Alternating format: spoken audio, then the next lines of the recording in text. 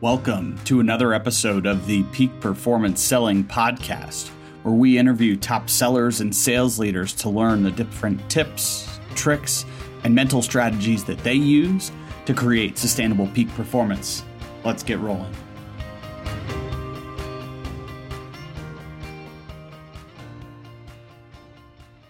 Welcome to this week's episode of the Peak Performance Selling Podcast.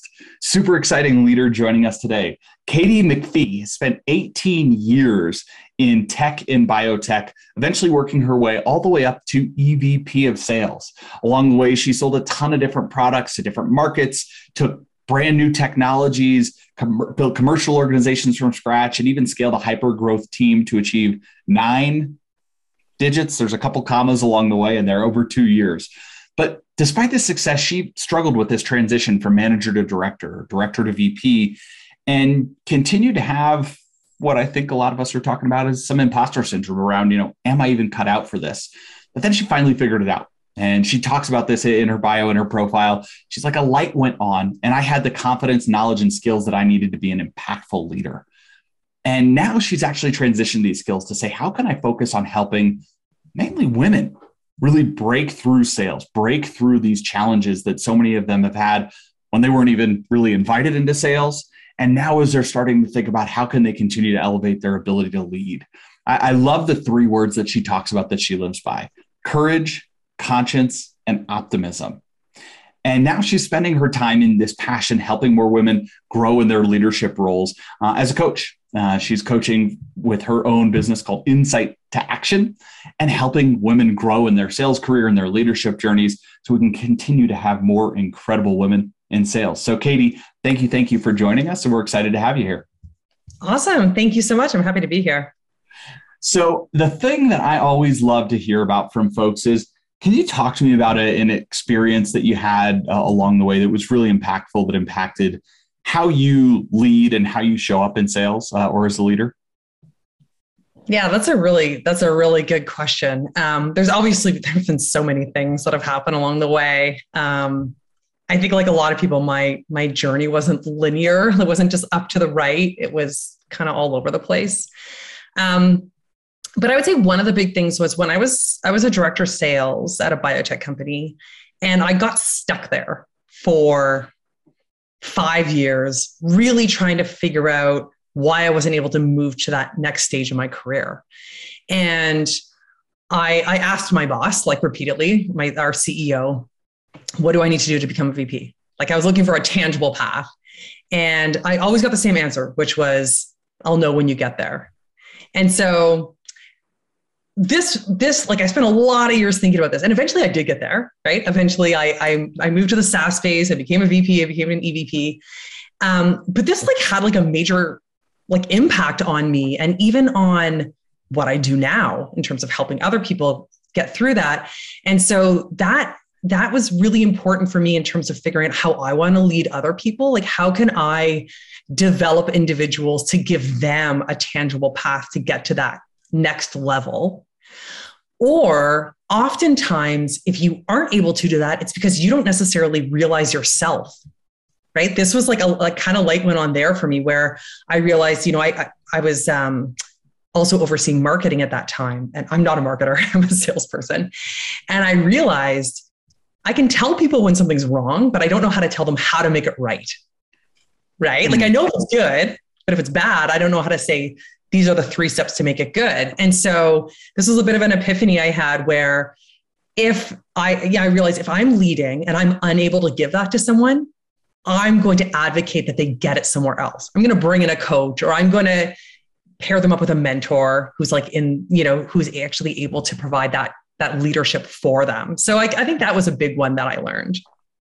That's really, really interesting because especially in sales, it's so many folks move through the path of career growth through, I was a top individual contributor because I did the thing really well, but I didn't ever have to give feedback. I didn't have to evaluate other people's skills or realize other people have different styles than me and how they may approach it. And one of the cool parts about sales is there's not necessarily one right way to do everything for all of us. It's about kind of creating that own ecosystem. And then you actually are taking me to a question I wanted to ask that I thought would come a little bit later, but you talk about giving feedback in some of the content that I've been following from you, and especially, from like leadership standpoint as a male to a female. I think you have some interesting tips. What have you learned about delivering really effective feedback, and how can, men or anybody really in sales deliver more effective feedback when we are working with, female colleagues or other folks like that? Yeah, that's a great question. I posted recently about feedback on LinkedIn, and it was really just an observation I had made, and it kind of blew up a little bit. Like there was a lot of interaction in this, mostly positive. Yeah, there's always going to be some of the haters in there, but and it was interesting because I did notice this as a leader. I'm a pretty direct person. I'm high on the empathy scale, but I also am generally pretty direct in terms of the way I communicate. And I noticed that a lot of the women I gave feedback to did not handle it well. Like they really took it personally, and they kind of fell apart, right? Like, they'd be crying in my office or whatever. And I was like, wow, this is an observation I should dig into a little. And I thought about this a lot. And I do think it has a lot to do with the way we're conditioned as women, where we're conditioned to like put up our hand and sit nicely and follow rules.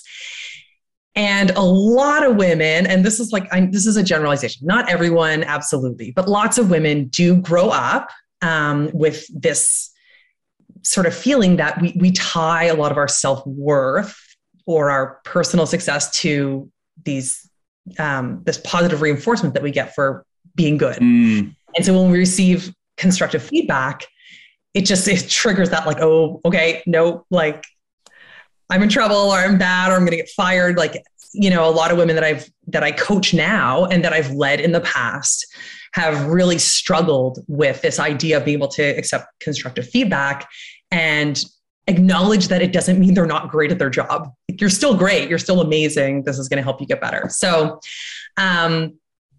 there's some bigger things as society I think we need to do. But if you're someone who's managing men or women, really, actually, I think that a lot of this feedback, actually, great word, applies to both sexes, because we all want to feel valued and we all want to feel like we're in a safe space. Right. So to me, like a big element of this is safe psychological space and creating a team environment where there's that sort of base layer of trust and that your manager has your best interest at heart. Right. Yeah. Some other like more tangible things are asking permission to give feedback. So creating a culture where you're saying like, hey, do you mind if I give you some feedback on that? And if someone says, yeah, I'd love some, now you're positioned to deliver that feedback in an environment where it's expected. Along those same lines, you can set up that type of culture in your team where maybe, every second Thursday we're meeting and that's what we're doing. We're going through calls and we're giving feedback. And again, like it goes back to creating a space where you've been upfront about the fact that this is going to be one of the things that we do. And the goal is to help you get better. Right. So I'm not talking about, if I give you some constructive feedback on a call, this is not on your performance evaluation report. You're not getting fired next week. You're not on a PIP, right? It just means I want to help you be great. And so feedback is a way that I can do that. So it is like, it's one of those things that doesn't happen overnight. It's like anything. It's like I'm a big fan of the book, 5 Dysfunctions of a Team, and being able to have that sort of like healthy debate.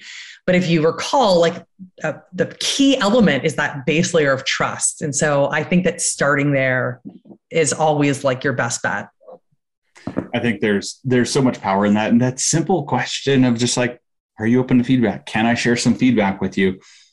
Opens the door that yet I find so many people, and I would bet men fall into the category of like, we're just going to like run through the wall and like, here it is before we actually open the door for a conversation. And it doesn't have to be a debate, but it's at least a conversation that says, okay, great. Here's, some constructive feedback because I'm here to try and help you be your best, and not run into these walls of defensiveness or some of these kind of conditioned mental operating system that we have around like, oh, I'm not good enough. Therefore, all this cascade of other things start to come in for us that are usually not very helpful and not helpful thoughts that we let run in this mental pattern for us.